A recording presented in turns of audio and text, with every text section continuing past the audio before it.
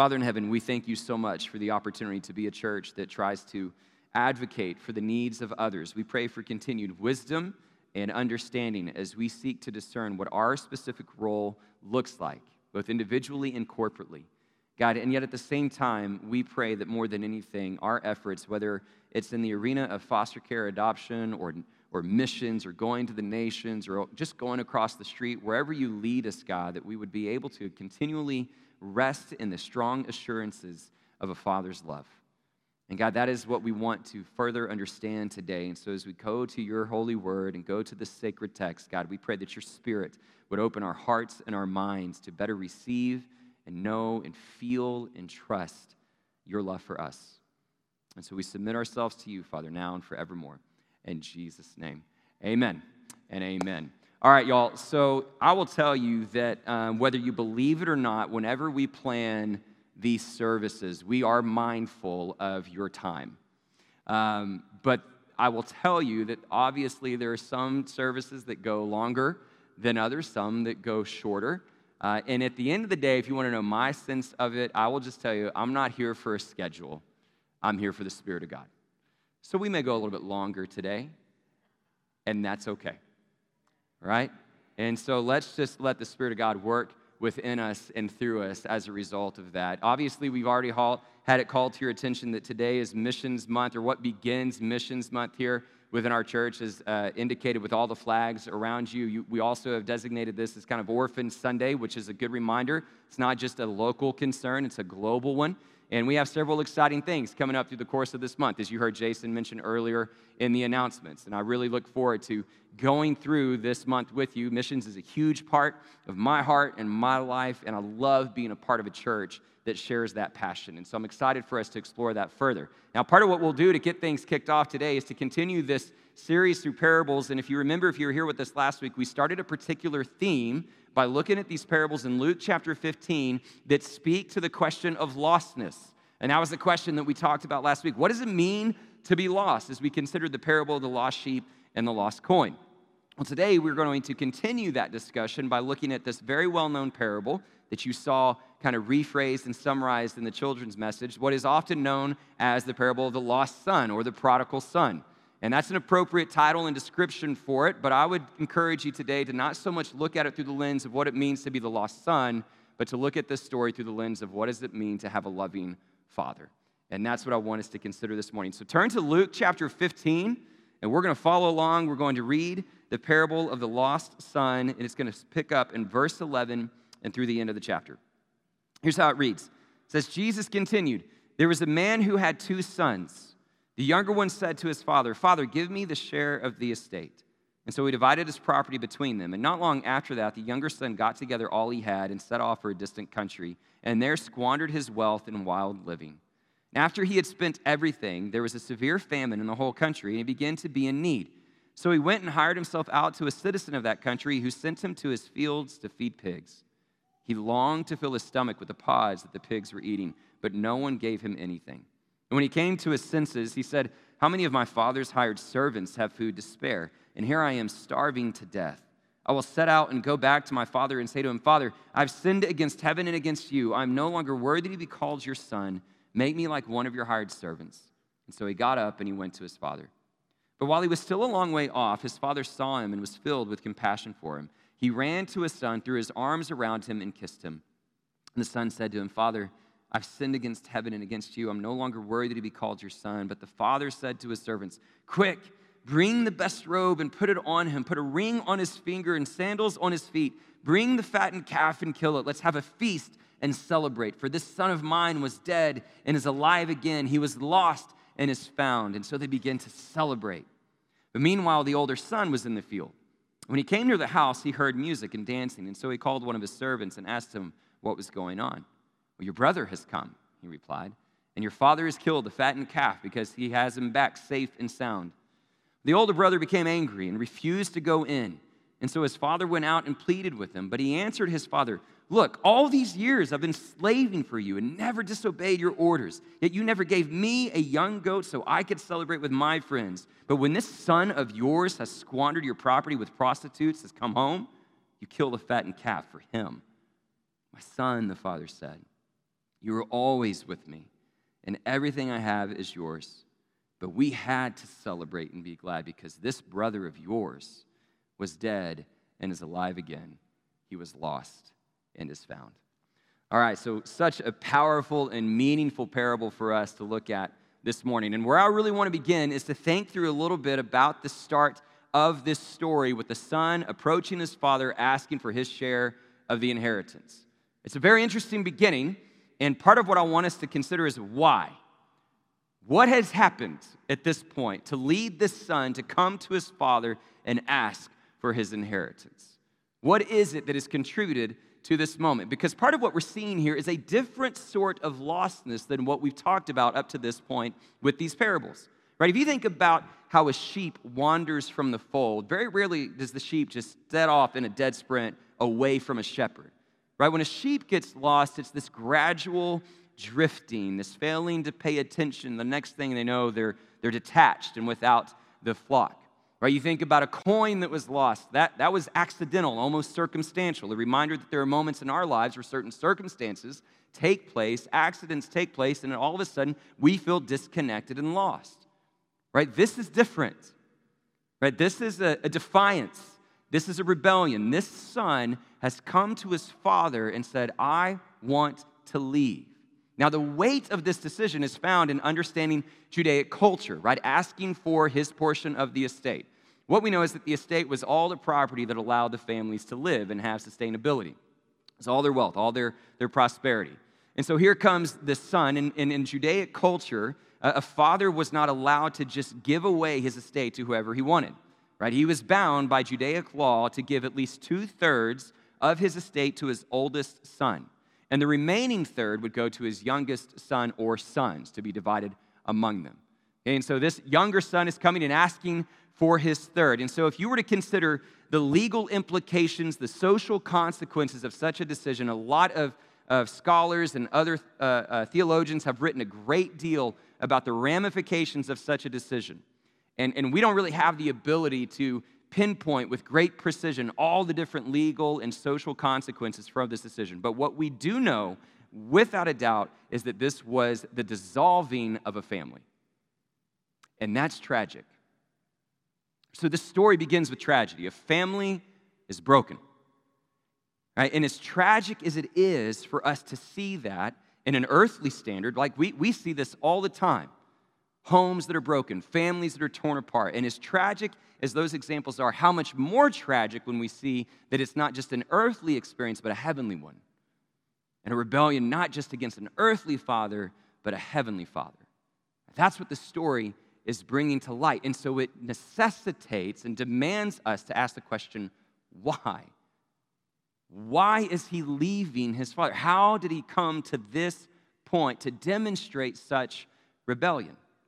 I'm curious how you would answer that question. I know for me, if I were going to suggest one primary reason for this act of defiance, it would be pride. You ever struggle with pride? I think your answer to that question probably depends upon how you define pride. Because pride does not always equate to blatant arrogance or narcissism, though those do apply. Right? Pride, at its core, what I've submitted to you on several occasions before, is that pride is really the root of almost every sin, if not all of them. Because pride is fundamentally this decision that says, I'm going to go my own way. I'm going to do this on my own. That's really what the son is saying to the father. Right? I'm going to go live on my own. I don't need you anymore. And that's the seed of pride. And it sounds a lot like what we hear in the garden, doesn't it? Like if you were to flip back to Genesis 3 and see how all of this fall and this human nature and this sinful way really begins, it starts with that moment, right? It wasn't just breaking this arbitrary rule where you ate some fruit and this was the consequence for breaking the rule. What was the temptation? The temptation that was whispered in the ears of humanity was, you will be like God. Your eyes will be opened, knowing good and evil. The temptation was, I can do this on my own. I can decide what is good and evil, right and wrong for myself. I don't need God. And that's what started it all. If you really break through every sort of understanding and manifestation of sin, that tends to be something that is at its core. This impulse that we have to go our own way, decide right and wrong for ourselves, and to do it without God. It's pride, right? And this is the sort of decision that we see taking place with the son. I don't need you. And so once he chooses to go his own way, we see further evidence that this is a prideful disposition by the behavior and the conduct that he demonstrates once he's on his own. Look at how it's described in the following verses. Squandered in wild living. The word squandered means waste. Wild living means to be reckless or to engage in debauchery. Right? And so this is why we often refer to this parable as the prodigal son, because prodigal means to be reckless and wasteful. It's a perfect description that captures this conduct and this behavior that the son is demonstrating. So when he engages in this on my own thinking, it results in this self-indulgent lifestyle. That's what pride does. Right? When we decide to go our own way, we see it manifest itself with some sort of worldview and lifestyle that allows us to gratify our own sinful, self-centered desires. I think of different ways that this can materialize. It can come through greed, right? I just need one more thing to give me a sense of luxury, to give myself a sense of convenience, a sense of comfort. It comes through the pursuit of pleasure, right? I just want one more drink, one more hit, one more look at a screen, whatever it is, something that allows me to indulge whatever I think feels good in the moment. Comes through a sense of desiring power or status, anything that I can achieve to allow other people to see me as important or influential or significant. It can come through stubbornness, right? A way in which we arrive at this idea that what I think, what I see has to be the right way. And if you don't agree with me, you don't follow along with me, then you're in the wrong, right? There's so many different ways that we can pursue this spirit of pride. And what we discover is that sort of self-centered, sort of self-absorbed lifestyle ultimately leads to destruction. It tends to destroy ourselves and everyone else around us. And that's the story of the son, right? He gives in to this prideful temptation, decides to go his own way, and it leads to his demise. Right now, I want us to think about the other factors that contributed to his despair and contributed to this downfall of this younger son, because it's easy for us to really kind of skip over them. Right? As Americans, with this Western viewpoint, we tend to focus in on that word squandered his wealth, and that was his fatal flaw, and that's really where we focus most of our attention. But there were other things that took place, weren't there? After he squanders his wealth, what happens? There's a severe famine in the land. Now, that's pretty important for us to give consideration to. Right? Because what that should serve as a reminder to for each of us is that sometimes when we go through life, things are going to happen that are beyond our control. Right? This young son, he didn't cause the famine. Right? And this is not a situation where it's like, well, I just didn't have enough money to buy a meal. Like literally across the land, there is a food shortage and people are starving. Right? There are going to be moments where we encounter circumstances and situations and seasons that are beyond our control. Could be a severe famine or a global pandemic, or an outbreak of war, or a cancer diagnosis, or the tragic loss of a loved one. Pick your tragedy, pick the adversity. Right? There are going to be these moments where we encounter these situations and these circumstances that are beyond our control. The question is, will we be prepared for it? And by prepared, I don't mean will you have enough money in savings, but spiritually, like will your heart be ready to know how to endure and to navigate those moments of adversity, to find the strength and resilience to move on. The son had not prepared himself, right? His way of pride and sinful self-indulgence had led him to encounter the season of the severe famine in a manner that it was now beyond his control, and it made him that much more vulnerable. So he becomes desperate.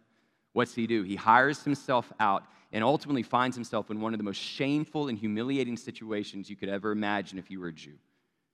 Right? Pigs were the most detestable of animals, seen to be unclean, and not only is this young son having to hire himself out to feed these pigs, he's actually at a place where he's craving the very food that they are getting. That's how desperate he is. Right? This this way of pride has led to this incredibly humbling and humiliating and shameful situation. You ever been there? You ever been in scenarios like that?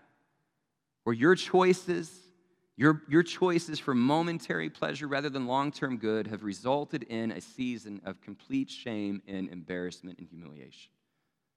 Very difficult to endure, very deflating and crippling to go through those moments, which is what leads to this other key ingredient to his demise that I don't want us to miss.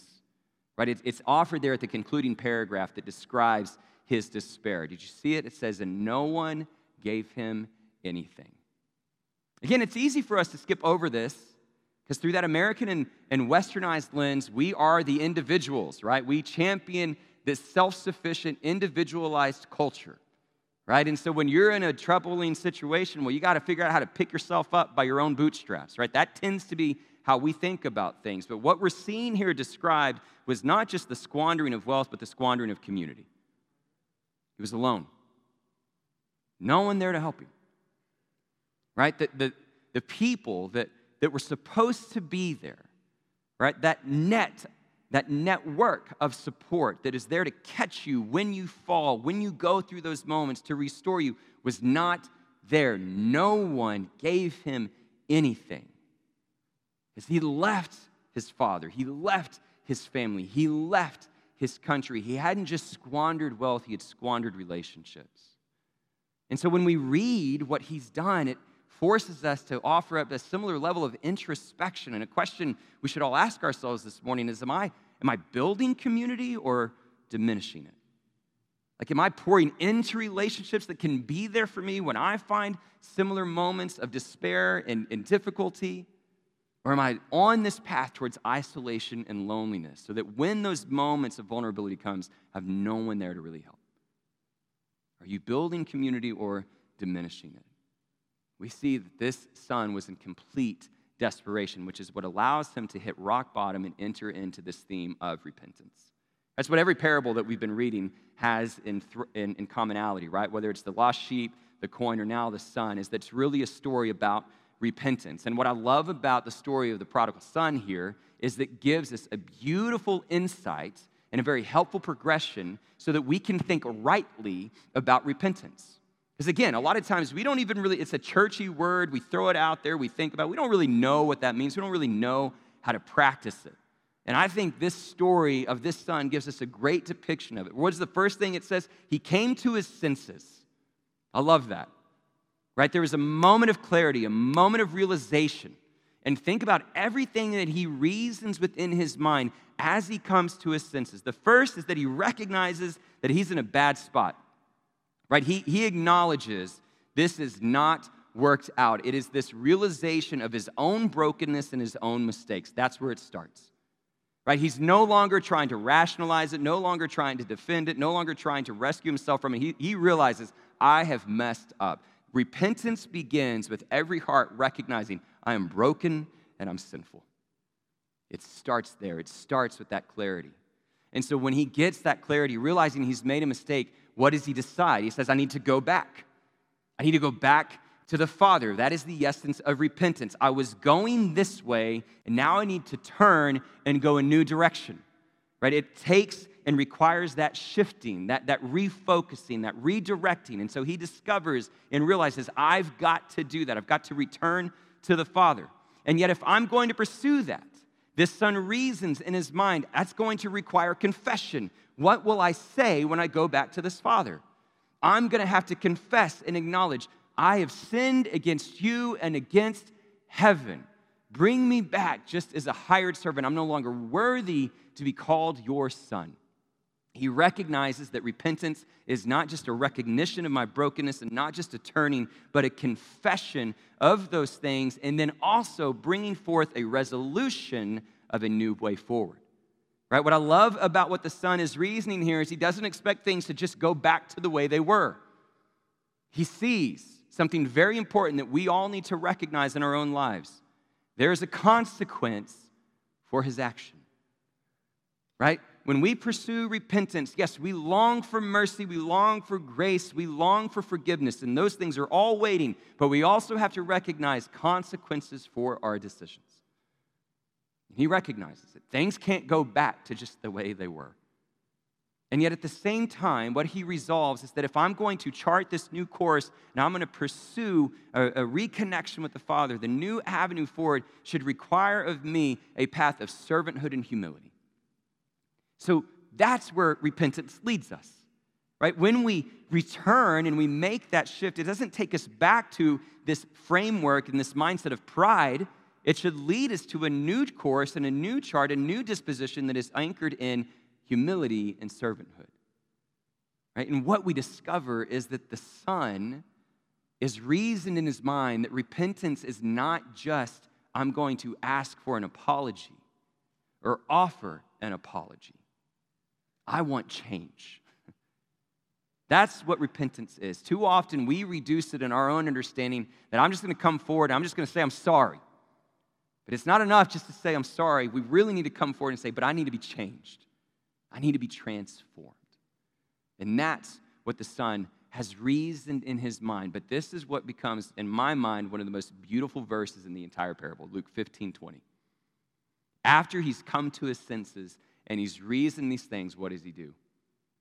So he gets up and he goes to the Father. I love that. Right? Repentance is not a mindset. It's an action. Right? Doesn't just think it. He gets up and he goes. Right? It requires a journey. Now think about the difficulty of this journey. Right? Think about this for a moment, okay?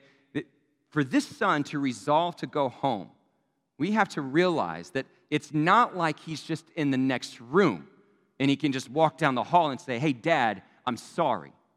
It's not like he lives in our world of technology and he can just pull out his phone and text, be like, man, I'm really sorry for what I said to you the other day. Like to journey home from a distant country without food, without shoes, is a long and arduous journey. That is often the road of repentance. It is not often very quick and easy, but a long journey that awaits us. And when you think about this son, don't you know there were moments where he probably thought to himself, this is too difficult. Man, I don't have the energy. I don't have the strength. I don't have the resolve. Like, this would be so much easier if I just stayed where I am. Don't you know there were moments where he thought it's just so much easier to quit and give up? And I guarantee you, if you pursue some avenue of repentance, you're going to have those same thoughts. This is too hard. This is too challenging. Wouldn't it just be easier to quit and give up and stay where I am? And so when you find yourself overwhelmed with those thoughts and those moments, here's what I would encourage you to do. Do exactly what the son did. Take the journey one step at a time. Just one step at a time. And so that's really my question for you this morning, right? Like, what is the next step for you? What would be the next step for you today? If the Lord's calling any sort of shifting in your life, any sort of change in your life, what is the next step that he would be asking you to faithfully take? Some of us in this room, man, we need to pursue reconciliation with a friend, with a loved one, and maybe that next step is just saying, I'm sorry. Right, some of us, we need to put down the drink. We need to quit taking the hit. We need to keep the screen closed. Maybe we need to say no to a negative influence. What is the next step for you? Take the next step. Right? What we discover through this process, that it is not easy. It does take time. It does take resolve. But a lot of times we can find that motivation. We can find that encouragement because of what we know is awaiting us. And that's where, again, I love thinking about what this son was likely thinking. Because don't you know, in the middle of that journey home, he wasn't just overwhelmed with the difficulty of the actual journey itself, but he kept coming back to this question, what is my father going to say? How is he going to respond?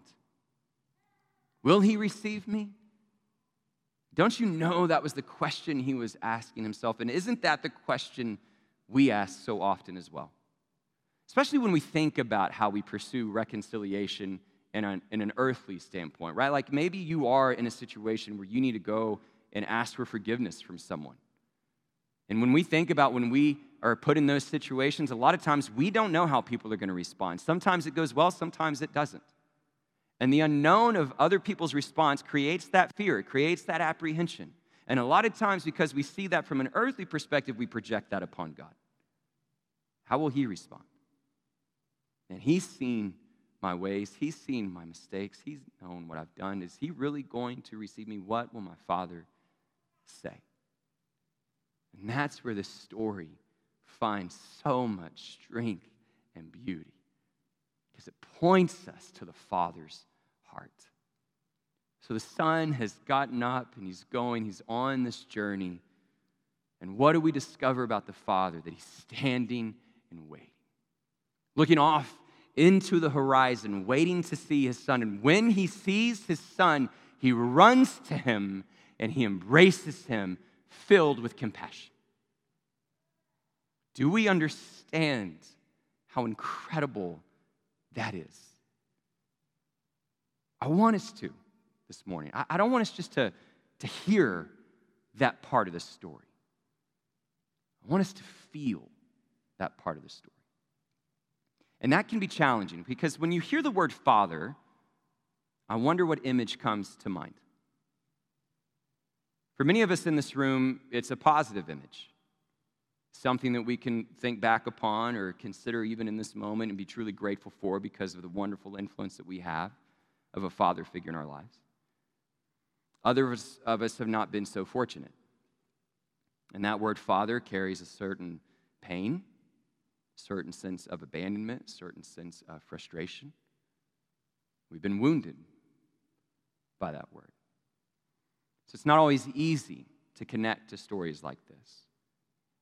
But what I'm willing to assume today is that regardless of where you may be in your association with that word father, whether it's been a gift or one that you haven't been able to be a beneficiary of, you've had people in your life, nonetheless, who have stood in the gap. Father figures, if you will, that in those moments of need have shown you what it means to be loved. And so here's what I want you to do. I want you to close your eyes just for a moment. Just close your eyes. And I want you to picture that father in your life.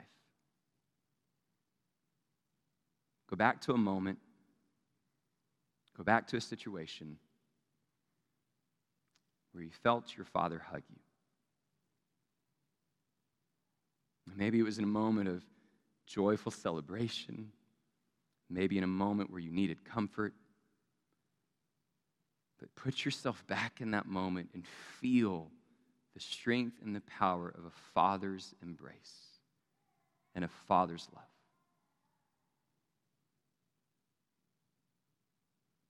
And open your eyes. What will your father do when you come back? He embraces you. That's what he does. So don't miss this. Right? It's not like the father stands there and says, well, let me wait and see what he has to say for himself. Let's hear this apology. Let's make sure he's learned his lesson. He doesn't do any of that. He runs to his son, and the embrace brings about the confession. The confession doesn't bring about the embrace. And so his son offers up, I'm sorry, I've sinned against you. And we see the beauty and the fruition of this repentance, and it erupts in celebration. Joyful celebration, because that's what we're called to do when we see repentance unfold. The father says, go get the fattened calf, go get the robe, the ring, the sandals, put them on my son. All of these are symbols of status, of welcoming, of importance. All these things show us just how drastically the son's circumstances have changed. He went from being poor, in despair, and alone to now being welcomed and received. And what we see is that the Father's love leads to restoration. That's the path of repentance, right? It doesn't happen overnight all the time, but it does lead us towards restoration. And so let me speak very clearly to you today. If your marriage is in shambles, there is nothing that God can't restore. If you are gripped with depression, there is nothing that God's reach can't touch. If you're troubled with anger or malice or rage or selfishness or greed or lust, whatever it is, nothing is beyond the reach of God's restorative work. But be clear, let me be clear. When we find those things, that doesn't necessarily mean that everything out here becomes easy and goes back to the way that we want it. The work of restoration isn't always out here, it's in here. Like a surgeon upon our heart, which is the most important place for repentance and restoration to really take place. And that's exactly what we're seeing unfold. And so as Jesus is telling this story, we sit and we listen and we marvel at the love of the Father. And with it comes an implied question. Do we carry a similar heart? Do we share this heart of a father? Would we welcome the repentant sinner just as this father has? Don't forget, that was the question at hand as these Pharisees muttered to one another, look at this Jesus receiving tax collectors and sinners. And so that's the question at hand. And as Jesus recognizes that, it leads to the final chapter of the parable where we are introduced to one more character that brings that contrast and that question to greater clarity, the older brother. What we discover is that there's this older son, this firstborn who has faithfully been working for his father the whole time. And once he hears this commotion, this music, this dancing, he inquires, what is this? And he discovers that the celebration is a response to his younger brother's return. And rather than respond as his father did with compassion and grace, he responds with anger. Rather than embracing this younger brother, he refuses to go in. And so the father comes out and pleads with the older brother, and listen to his response. I've worked for you, I've slaved for you, you've never given me anything. And what we see here once again is that though it's manifested itself differently, it's still pride. Look at what I've done for you. Look what you haven't done for me. It's that self-absorbed view of the world. And ultimately, what I believe the older brother represents for us is this perspective of resentment. Right? That if we're going to really consider this parable through the lens of how do we receive the repentant sinner, then we have a choice. We will either respond with grace and forgiveness or resentment. And what we discover is that if we choose to live a life of resentment where we begin to hold those things over against people who have wronged us, don't you know this older brother was wounded by his younger brother's decision? Their family fell apart. Don't you know he was angry? Don't you know it hurt him? And so he's deciding to live in that resentment. And what resentment does is it clouds our vision to see the work of God. It's never the better choice. And so there we have a very powerful contrast as Jesus tells this story. Which heart will you have? The heart of the father or the heart of the older brother? How would you receive the sinner who comes home? And that's really the question that I would end with this morning. Where is your heart? Right, if you think about all the different ways that we can latch on to this parable, we'd have to recognize that for some of us, our hearts are maybe still down that path where we're saying, I'm going to go my own way. We can play church, we can figure out this game, but ultimately by our life and our actions, we're saying, I'm doing this on my own.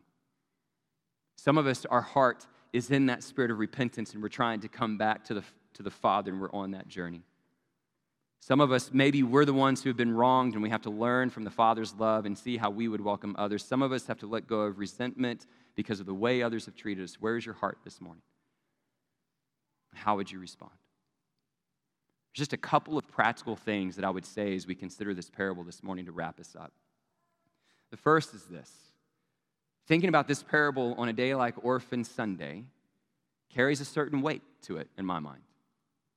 And it's hard to nail down these statistics, but based on my research this past week, in our county alone, in the month of September, there were 661 children in the foster care system.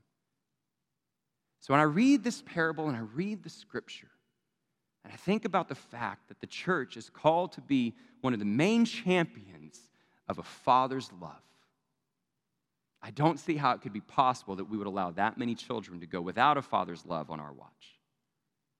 if we're truly going to believe it and advocate of it and receive it personally and champion that message of this gospel that God loves all people and loves us, how could we possibly let that many children not find a loving home and know of that loving Father? And so we have to ask ourselves, man, what role can I play? If I'm going to seriously champion the Father's love, then I need to be an ambassador of it here in this community. Another group that I want to talk to this morning very briefly is I want to talk to the men, especially if you carry the title Father. I want you to think about how sacred it is to have that title. And I want you to ask yourself if you're stewarding that responsibility well. What do your children see in you? Do they see the strength and the resiliency and the compassion of a father's love? Like, do we recognize that our representation is going to greatly influence how they see and understand God's love? Are you stewarding it well? Right? The world needs now more than ever godly men who will embrace that role, that sacred role as father, and demonstrate consistently what it means to carry a father's love to those that need it. But for all of us this morning, regardless of what group we find ourselves in, my hope and my prayer is that we would leave here today, each and every one of us, in awe and marveling at the strength and the power of a father's love. It's a very powerful image. In the Old Testament, we constantly see this reference to God as king. In the New Testament, it shifts to more of an image of father. And there's an important distinction that really plays itself out between the two. You know, with a king, he looks to the masses. He demands loyalty, demands obedience, but a wayward soldier can be done away with and forgotten. A father, when a son or a daughter wanders and is wayward, a father is never okay with that. They always want their child to come home. It's a different type of love. I came across this quote in my studies that I thought was appropriate this morning. It says, "The difference between a king's affection for his people and a father's love for his children is that in the nature of things, a king's love cannot be individualized, but a father's love always is. A king sees men in the mass, but as the old saint had it, God loves each one of us as if there were only one of us to love." God loves each one of us as if there were only one of us to love.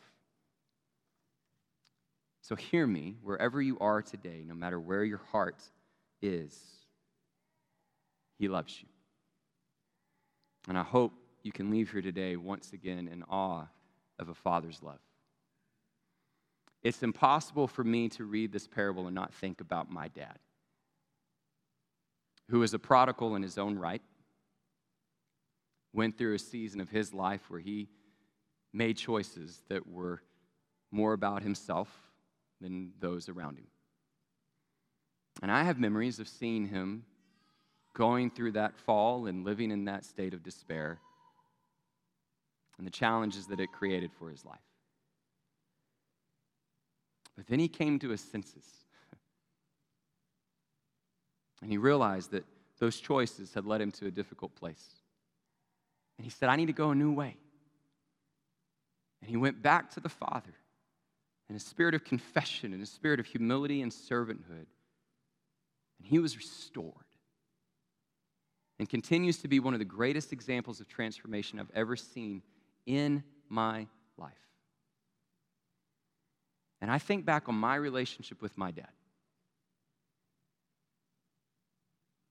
And whether he was a prodigal or whether he was a son who had returned home, I am so grateful that I can close my eyes and think of a long list of memories.